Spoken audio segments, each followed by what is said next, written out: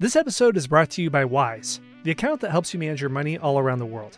I lived overseas for many years, and one of the biggest bottlenecks to international living is money transfers. You want to withdraw money from an ATM to access funds from your American bank account, and you don't realize you're getting hit with a $10 charge every single time you do that. Yeah, that did happen to me. So if you're dining in dollars or want to do business in baht, what a Wise account does is let you send, spend, and receive money in different currencies. Wise is the easiest way to connect all of your finances internationally. This goes from a night out at a tapas bar in Spain to buying a property in the Yucatan. So if you're a digital nomad in Bali or want to send money back to mom, it's simple. And this is all without hidden fees or exchange rate markups. Wise works in over 160 countries, so your money's always at your fingertips. And over half of the transfers get their destination in less time than it takes to listen to this ad. Join 16 million customers and learn how a Wise account can work for you by downloading the app or visiting wise.com/unplugged. That's wise.com/unplugged. One more time, wise.com/unplugged. As humans, we're naturally driven by the search for better. But when it comes to hiring, the best way to search for a candidate isn't to search at all. Don't search, match with Indeed. When I was looking to hire someone, it was so slow and overwhelming. I wish I had used Indeed. If you need to hire, you need Indeed. Indeed is your matching and hiring platform with over 350 million global monthly visitors, according to Indeed data, and a matching engine that helps you find quality candidates fast. Ditch the busy work. Use Indeed for scheduling, screening, and messaging so you can connect with candidates faster. And Indeed doesn't just help you hire faster. 93% of employers agree Indeed delivers the highest quality matches compared to other job sites, according to a recent Indeed survey. And listeners of this show will get a $75 sponsored job credit to get your jobs more visibility at Indeed.com/podcast. That's Indeed.com/podcast. Terms and conditions apply.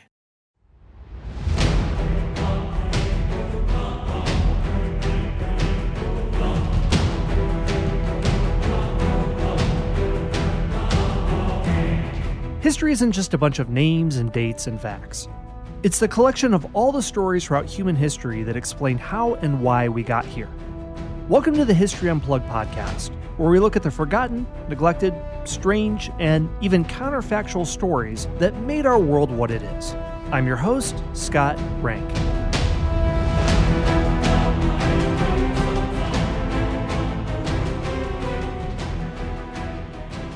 What would have happened if China had discovered America before Europe?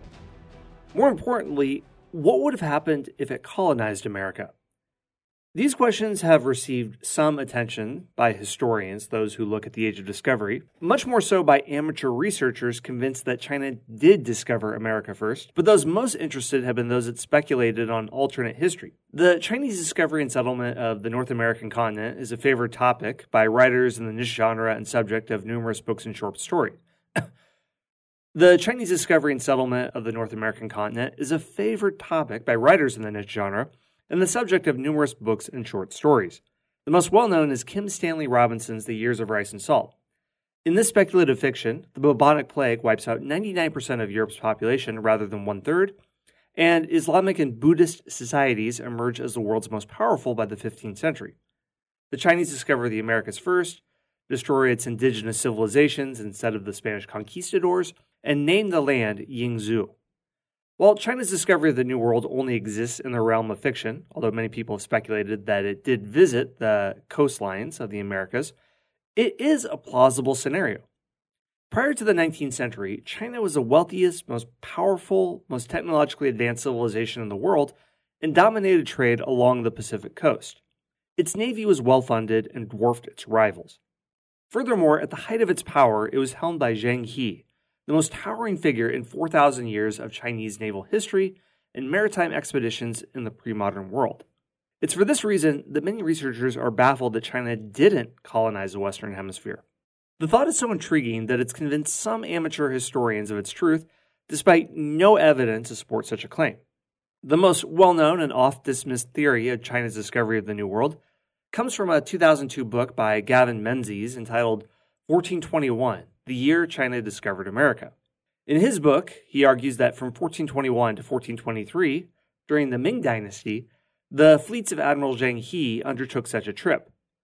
Menzies argues that Zheng He discovered Australia, New Zealand, the Americas, Antarctica, and the Northwest Passage, the last a feat not accomplished until the 20th century, and even circumnavigated Greenland and the rest of the globe a century before Magellan. He says the discoveries were only lost because the Mandarin bureaucrats of the imperial court refused to continue funding the expensive alternatives. When Emperor Zhu Di died in 1424, the new emperor forbade further explorations, and bureaucrats hid or destroyed records of previous explorations that discouraged new voyages, thus ending China's chances for colonization of the New World. So basically, the entire theory is that absence of evidence is evidence of absence, which I've taken on a lot of conspiracy theories in the show, and if anyone resorts to that, then there's just about a good 0% chance that it's true. And Menzies' theory has been universally panned by sinologists for its faulty use of sources and lack of evidence to support his revisionist claims, and relying on his argument of pointing to a lack of sources as evidence of a cover-up. But most of all, it's unnecessary for Menzies to embellish the legacy of Admiral Zheng He. We're going to look at him in this episode, continuing our series on looking at prominent travelers and explorers throughout history, and he commanded 7 voyages across the eastern maritime world. He commanded a fleet of 27,800 sailors on 62 treasure ships, each with 9 masts, and were larger than a football field, weighing 2,000 tons. The ships ferried porcelain, silks, and exotic treasures that were sold into the markets that dotted the Indian Ocean coastline, or were gifted to their rulers. Each ship was twice as large as the first transatlantic steamer built 400 years later. They were so massive that all the combined fleets of Columbus and Vasco da Gama could have fit on a single deck of a single vessel of Zheng He. If you had ever encountered Columbus in the Atlantic, it'd be like an African black rhinoceros and a meerkat eyeing each other from opposite sides of a watering hole in the savannah. The treasure fleets were accompanied by 190 smaller vessels made up of equine vessels carrying horses, supply ships, troop transports, warships, patrol boats, and water tankers. Along with sailors and soldiers, the fleet carried doctors, laborers, explorers, navigators, and scholars. And this was a gigantic floating city. Well, Zheng He came from an unlikely background for such a powerful naval commander. He wasn't of Han Chinese origin, but born into a family of Central Asian Muslims. The great-grandson of a Mongol warrior, he was the second son of poor parents. His father, Mahaji, was a rural official in the Mongolian province of Yunnan and a devout Muslim who had completed the pilgrimage to Mecca years before. Mahaji taught his son the dual disciplines of Islamic religious practice and military strategy. He was experienced in both, serving as a resistance fighter during the Ming conquest of Yunnan, then ruled by the Mongol prince Basalawarmi. When Zheng He was 10, the Ming dynasty had defeated the ailing Yuan dynasty, founded by Genghis Khan's grandson Kublai Khan, and begun a cleansing campaign of the Mongol leadership structure and their supporters. The slaughter amounted to 60,000 deaths. After his father was killed in the conflict, Ming allied Muslim troops took the 11-year-old prisoner along with 380 other captives. They ritually castrated him and other sons of the previous dynastic bloc. This is how you change leadership. Zheng He was sent into servitude in the household of the emperor's fourth son, Zhu Di, the Prince of Yan, in the 1380s. Here he grew into a tall, silent, and reflective figure who intrigued the prince, who was 11 years his senior. The two became unlikely friends, and the eunuch carved out a position for himself as a chief aide. The prince began to invite Zheng He to join him on military campaigns. These battles afforded him the opportunity to put into practice the tactical philosophies his father had taught him. And there was no shortage of opportunities to test these theories either. Zhu Di ruled Beijing, located near the northern frontier, close to hostile Mongol tribes. Zheng He accompanied him on his first expedition in 1390, during which he defeated Mongol leader Nagachu. Being part of the household of a prince had its advantages. He received a world-class education, read the philosophies of Confucius and Mencius, and became skilled in both battle and diplomacy. These were rare opportunities for court eunuchs, who were often kept illiterate under the belief that education wasn't suitable for a life of servitude. He was also well looked at by Zhu He, who thought highly of the eunuch and called him Sanbao during his time of service, which refers to the 3 jewels in Buddhism. This reversal of fortune wasn't lost on Zheng He, who realized that despite his suffering in the past, he was lucky to have gained the trust of a powerful monarch and patron. He came of age when China prepared for an unprecedented campaign of global exploration. In the early 15th century, much of Western Asia lay in destruction and political chaos. The Turco-Mongol ruler Tamerlane died in 1405 after crushing every empire between Moscow and Delhi, including the Mamluk Sultanate in Egypt and the Ottoman Empire, stacking the skulls of his conquered to warn would-be rebels. Tamerlane died on the eve of his planned conquest of China. Historian Paul Lund notes that his destruction of the cities on the overland trade routes that had dominated the global economy for the previous 200 years, including Isfahan, Baghdad, Damascus, Aleppo, and Smyrna, many of which were stopping places for Marco Polo and Ibn Battuta, crippled the Asian economy. After Tamerlane's death, the entire region fell into instability, and the explorers we looked at of the late Middle Ages who traveled on these routes couldn't do so in this age. Overland travel was dangerous again. It was expensive, and it required an army for safe passage. So the Chinese needed a reliable sea route to send their goods west and avoid this altogether. The Chinese Yongle Emperor had been preparing for such a voyage years before Tamerlane's death. He commissioned the building of a massive trade fleet, ordering the royal coffers to be emptied to meet its expense, calling for every carpenter or tradesman with basic construction skills to go to the eastern coasts where employment was assured. China's harbors soon filled with wood sent from the hinterlands for shipbuilding. Thousands of craftsmen took the beams and assembled the vessels in the shipyard. They worked for months and years assembling the fleet of Chinese junks, the docks filled with the sound of hammers and other tools. Massive timbers were first hewn flat and floored over with planks to form a log bed. Then they bent timbers around the structure to form the hull and its numerous compartments. 9 masts were then installed on each ship, then covered with the characteristically Chinese sails. They differed from their Western counterparts with their horizontal members, called battens, which provided shape and strength. The final result of the multi-year construction project was a fleet unlike anything the world had ever seen. It wouldn't be surpassed until World War II, when America armed itself to fight in the Pacific Theater. The fleet prepared to depart in 1405, and all it needed was a commander. But it needed a commander unafraid to lead a voyage filled with danger. At this time in history, no navy had ever embarked on an intercontinental journey of thousands of miles, even though sea travel was far less expensive than overland travel. Sailors in the 15th century couldn't determine the location of their ship if they ventured too far out to sea, and this is why it took a few different inventions, like accurate timekeeping devices for the Age of Discovery, to become possible. Latitude could be determined easily from the altitude of the sun at noon and the position of the stars at night, and sailors since antiquity had figured this out. But longitude couldn't be determined accurately until innovations in clockwork and astronomy in the 17th and 18th centuries. As a result, sailors who ventured too far from the coasts on long voyages easily lost their positions. Errors in navigation resulted in shipwrecks and other maritime disasters. Sailors had to hug the coastline to keep track of their position, but deep-water vessels that were better designed for long trips didn't fare well in such shallow waters. Leading a voyage at this time in history required instinct, knowledge of geography and astronomy, and most of all, courage. Now, that's not to say that sea routes between China and India didn't exist. They'd been established in maps since the Han Dynasty, which lasted from 206 BC to 220 AD, and cartographers produced new naval charts and maps at a steady clip.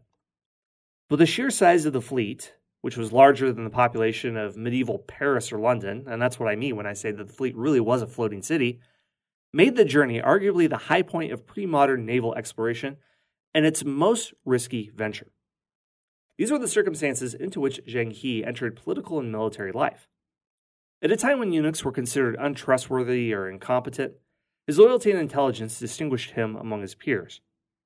He became a trusted advisor to the prince, which was a crucial position when civil war erupted in the Ming Dynasty between him and Jiang Wen Emperor in 1399 over a succession dispute. During the course of the 3-year war, the forces of the Prince of Yan moved throughout northern China until it captured the imperial capital of Nanjing. The Jiang Wen Emperor soon died, and Zhu Di was crowned emperor. Zheng He's status as a eunuch ironically earned him preferential treatment over the court's Confucian scholars, who refused to support Zhu Di, the emperor's 4th son, and therefore an illegitimate claimant to the throne according to the Confucian principles of royal succession. The new emperor was unconventional, but he gave Zheng He opportunities for meritorious advancement that would have been impossible in a traditional Chinese court. He proved his merit quickly. The eunuch won numerous battles with his tactical brilliance and knowledge of military science. He towered over his subordinates with his mental and physical presence. And this is metaphorically and literally true. Zheng He is recorded as being 7 feet tall, which actually wasn't uncommon for eunuchs due to their lack of testosterone production, which caused a later closing of bone growth plates and a longer period of pubescent growth. He was described as having powerful features and an intelligent visage with a high forehead, a small nose, glaring eyes, and a voice, quote, as loud as a bell. Pretty useful on a ship when you have to shout over long distances. Shortly after consolidating his power at home, Emperor Zhu Di commissioned the first naval expedition in 1405 to project his power abroad. He desired to impose imperial control over Indian Ocean trade in the wake of Tamerlane's death in 1402 and fill the power vacuum left behind in Central Asia and the Near East.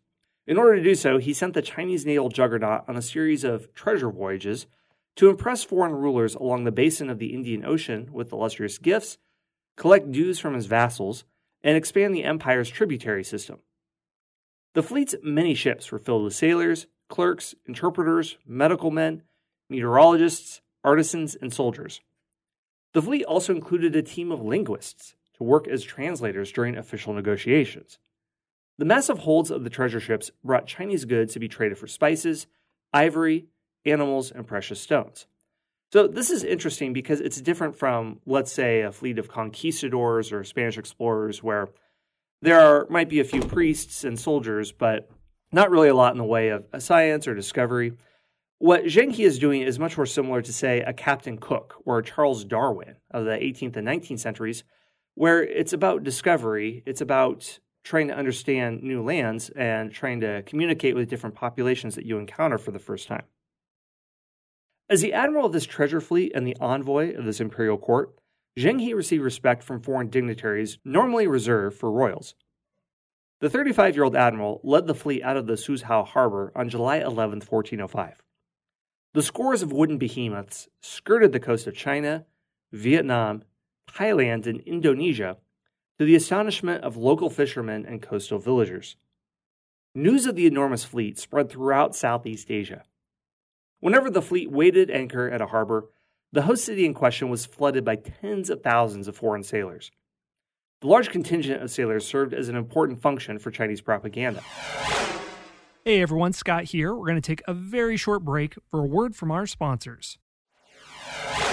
Sociologist Janet Abu-Lughod notes that the impressive show of force that paraded around the Indian Ocean during the first 3 decades of the 15th century was intended to signal to the so-called barbarian nations that China had resumed her rightful place in the firmament of nations. It had once again become the middle kingdom of the world.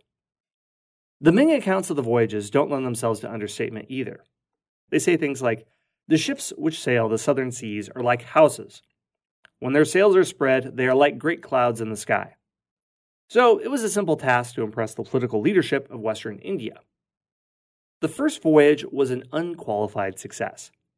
So much so, in fact, that the emperor decreed a series of voyages, 7 of which Zheng He commanded. Despite the fleet's imposing presence, its holds were a tempting target for robbers and pirates. Zheng He battled these ships off the coast of India, quickly subduing them. They also contended with fierce weather. While traveling to India, hurricanes threatened to sink their fleet.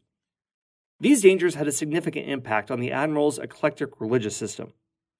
Zheng He developed his own unique blends of belief inspired by Islam, Chinese mythology, and philosophy, and he would pray to whatever deity would calm the storm. The winner, apparently, was the Taoist goddess known as the celestial spouse and protector of sailors. Sources claim she shone a divine light at the tips of the mast before the storm subsided. Well, whatever god it was that assisted their journey, the fleet eventually reached their destination of Calcutta on India's western coast. Years later, Zheng He returned the favor and directed the 1407-1408 remodeling of a temple dedicated to this goddess in Naiju. The first port of call of the treasure fleet was at Vijay in modern-day Vietnam. After that, they went to Java in Indonesia, avoiding the pirate fleet of Chen Zui. They stopped at other islands along the massive archipelago for supplies and occasional repairs. In Sri Lanka, the fleet retreated after encountering a hostile ruler. Once arriving in Calcutta, the treasure fleet spent considerable time there exchanging gifts with local rulers. The Indian coastal city was a major Asian trade hub, something of a medieval Dubai or Singapore, and the sailors filled their cargo holds with gifts.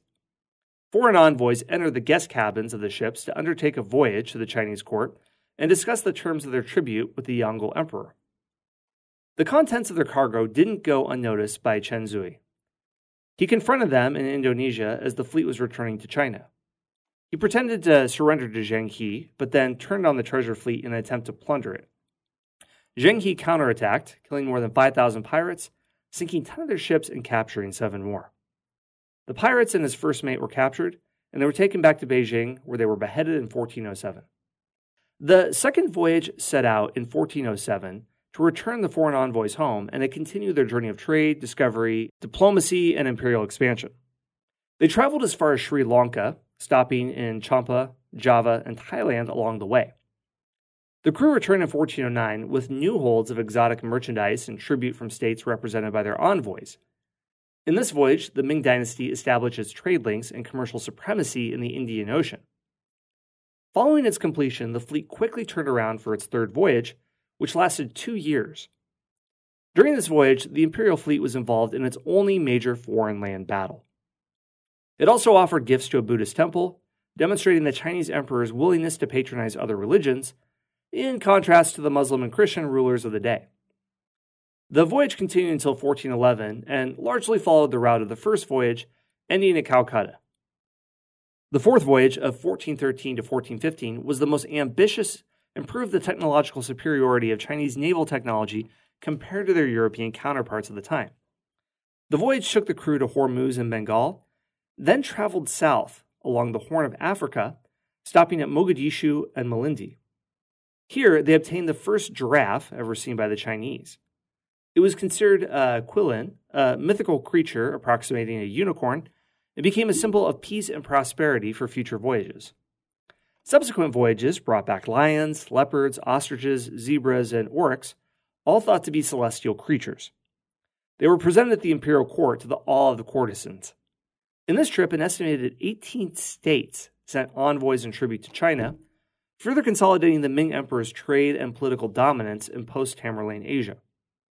The treasure fleet returned to Arabia and Africa on the 5th and 6th voyages, lasting from 1416 to 1419 and 1421 to 1422, respectively. They established vassal states, as they did on their first voyage, and collected tribute from 30 new principalities. With subjects filling the coastlines from Vietnam to Zanzibar, the Indian Ocean was becoming a Chinese lake. The fleet continued the emperor's policy of shuttle diplomacy, bringing foreign dignitaries back to the imperial capital while returning envoys to their homelands. In 1424, during Zheng He's sixth voyage, the emperor died while on a military campaign. His successor threatened to end any future voyages, which, while impressive, were enormously expensive and drained the state's coffers and at best were considered a deposit for future wealth and future grandeur in the Indian Ocean. At worst, were considered a terrible waste of money, and it made the Chinese Empire more vulnerable to insurrection or attacks. Zheng He was appointed as the defender of Nanjing, the southern capital of the empire. During his short tenure in this post, he was responsible for the completion of the porcelain tower of Nanjing, an octagonal building over 260 feet tall, and considered a wonder of the world until its destruction in the 19th century. But the new emperor died after only 9 months on the throne and was replaced by his more visionary son, the Xuandi Emperor. On June 29, 1429, he ordered the treasure fleet on one more journey of trade and exploration. At nearly 60 years old, Zheng He still maintained a commanding presence, what his contemporaries described as walking like a tiger, but he was in poor health. He set out for Africa's Swahili coast on this 3-year voyage, visiting 17 ports between Vietnam and modern-day Kenya. The voyage included a side trip to Mecca, in which the erstwhile Muslim likely completed a religious pilgrimage. But in 1433, while the fleet was en route back to China, the ailing 62-year-old died among the islands of Indonesia. He received a fitting burial for his profession, and his body was laid to rest in the calm blue waters of the tropical sea. His men brought back his shoes and a braid of his hair to be buried in the Chinese capital. China's desire for naval adventure and discovery died with Zheng He. The young emperor Xuandi came to agree with his father's decision to halt the expensive voyages. He wrote that the treasure fleet was more trouble than it was worth, and more importantly, contrary to the admonitions of the Hongwu Emperor, the founder of the Ming Dynasty. The Hongwu Emperor wrote in 1373 that some far-off countries pay their tribute to me at much expense and through great difficulties, all of which are by no means my own wish. Messages should be forwarded them to reduce their tribute so as to avoid high and unnecessary expenses on both sides. Such voyages, Zhuangdi thought, were good for trade and tribute, but they overstretched the empire and violated Confucian principles of harmony. Zheng He's legacy was intentionally downplayed in the years after his death. The Ming Dynasty's eunuch faction fell out of power and were replaced by the Confucian scholar bureaucrats. The victors minimized Zheng He's impact and accomplishments in official records, as they ran contrary to the current emperor's less ambitious foreign policy. He went unmentioned in official dynastic histories of the time. The Imperial Navy became an unimportant branch of the Chinese military, which in the 15th century was far more concerned with the threats of the Yuan Mongols to the north. Zheng He's companions Ma Han, Gong Zhen, and Fei Zhi published accounts of their travels from 1433 to 1436, but they received little attention. But Zheng He's star shone more brightly in more recent centuries. Among the Chinese diaspora of Southeast Asia, he became the object of cult veneration in Chinese temples that he is believed to have established. Novelizations of his adventures were published as early as 1597, such as The Romance of the Three-Jeweled Eunuch. He remained an obscure figure until the Chinese public rediscovered the admiral in the modern era with the 1904 publication of Liang Qihao's The Biography of Our Homeland's Greatest Navigator, Zheng He. Today, the Chinese celebrate maritime power on July 11th to honor Zheng He's first voyage. He has become a symbol of bravery and imperial power, which is convenient for a nation very focused on projecting its economic and political might and military might in the 21st century. Zheng He also contributed to the spread of China's genetic influence. When New York Times columnist Nicholas Kristof visited the African island of Pate, off the coast of Kenya, he met an elderly man who claimed that his village was descended from Chinese sailors who were shipwrecked on the island centuries ago. This crew was part of a massive fleet responsible for trading with local Africans who had given them drafts to bring back to China. Kristof noted that the islanders had a vague Asian appearance and kept many Chinese heirlooms in their house, such as precious porcelain and antiques. The voyages of Zheng He were as important for the expansion of Chinese geography as Marco Polo's journey was for Europe. He introduced China to Arabia, East Africa, India, and modern-day Vietnam. The junks visited Taiwan and the Persian Gulf, establishing new trade routes with the West long before Europeans made a concerted effort to travel eastward. Due to Zheng He's voyages, the Chinese established their political supremacy over most states along the Indian Ocean. They were poised to become the world naval power on the eve of the Renaissance. If this had happened, Vasco da Gama and other Portuguese explorers would have met an impenetrable wall of military superiority while traveling along the coast of Africa, India, and Indonesia. European attempts at global discovery would have been little more than a footnote in history. Instead, however, the Chinese court chose to outlaw overseas trade and forbid sailing in multi-masted ships without elaborate legal permitting. This policy was designed as a means of containment, to keep the Mongol barbarians, as they called them, from their borders. Unfortunately, the ship's logs maintained by Zheng He during his travels were destroyed by Confucian bureaucrats after his death. But sources from his lifetime survive. His accomplishments are summarized on a stone pillar discovered centuries after his death, listing his achievements and his role as Admiral of the Western Seas. The long-forgotten memorial also describes Zheng He's vision of spreading the power of China beyond the seas and collecting tribute from barbarians. This monument and records kept by the emperor's court are all that remain of the legacy that led Zheng He to the farthest reaches of the world, at least from the Chinese perspective. But it's the words of the eunuch admiral himself that best describe the wonder and immense power that he felt as he stood at the helm of the flagship, looking down on the massive hulls of his vessel, filled with the constant movement of dozens of officers and thousands of sailors, all protecting a hold of gold and jewel worth billions of dollars in today's dollars, and carrying envoys from lands that encompass much of the known world. He said, "We have traversed more than 100,000 li of immense water spaces and have beheld in the ocean huge waves, like mountains rising in the sky, and we have set eyes on barbarian regions far away hidden in a blue transparency of light vapors, while our sails, loftily unfurled like clouds day and night, continue their course as rapidly as a star, traversing the savage waves as if we were treading a public thoroughfare. All right, well, that's all I have for today's episode. In the next episode, we're going to be moving into the age of discovery proper and looking at the voyages of Ferdinand Magellan. See you there. All right, so that is all for the episode today. Once again, I want to start things off by thanking the Spy Masters of History Unplugged. I'll explain what that is in a second. Our Spy Masters include Bill Ivey, Moondoggy from Ohio, Tom from Ohio, Ryan Gillen, Rob from Chicago, Nick Brooks, Michael from New York, Carl from Norway, Josh Reddick, Jennifer French-Lee, Jay Carrington, McCraes, Salvador Sanchez, David Santee, Chris C., and Baron Fraser. If you'd like to support the show, there's some very easy ways to do so. First, go to the site halfpricehistory.com. I've worked out an arrangement with a lot of the authors who've appeared on this show, and you can go there and get their books for 50% off. All you have to do is go to halfpricehistory.com and enter the promo code UNPLUGGED at checkout.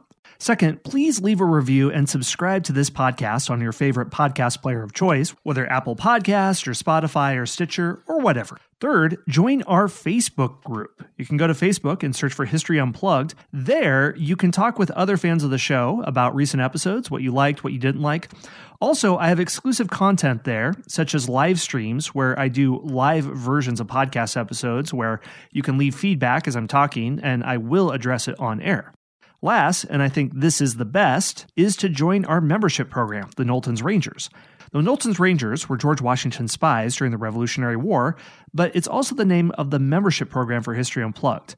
If you go to patreon.com/unplugged, you can join the membership program at 3 levels. If you join at the Scout level, you'll get all 400 episodes of History Unplugged absolutely ad-free and early access to new episodes. If you join at the 2nd level, the Intelligence Officer level, get all the stuff that Scouts get, along with bonus episodes. There's currently about 40 of them, including series on Audie Murphy and Operation Long Jump about the Nazi attempt to assassinate FDR, Churchill, and Stalin in 1943. Finally, if you join at the Spy Master level, you'll get a shout-out to you and or your business at the end of each episode. You get a 3-pack of hardcover history books, and you can find out what those are if you go to patreon.com/unplugged. Finally, you can ask me a question about history on absolutely any topic on Earth, and I will research it and devote an entire episode to your question. Probably about 30% of the questions in the archive for the show have been based on these sorts of questions. So there you go. Go to patreon.com/unplugged to learn more. All right, well, that is all for today's episode. Thank you so much for listening, and I'll see you next time.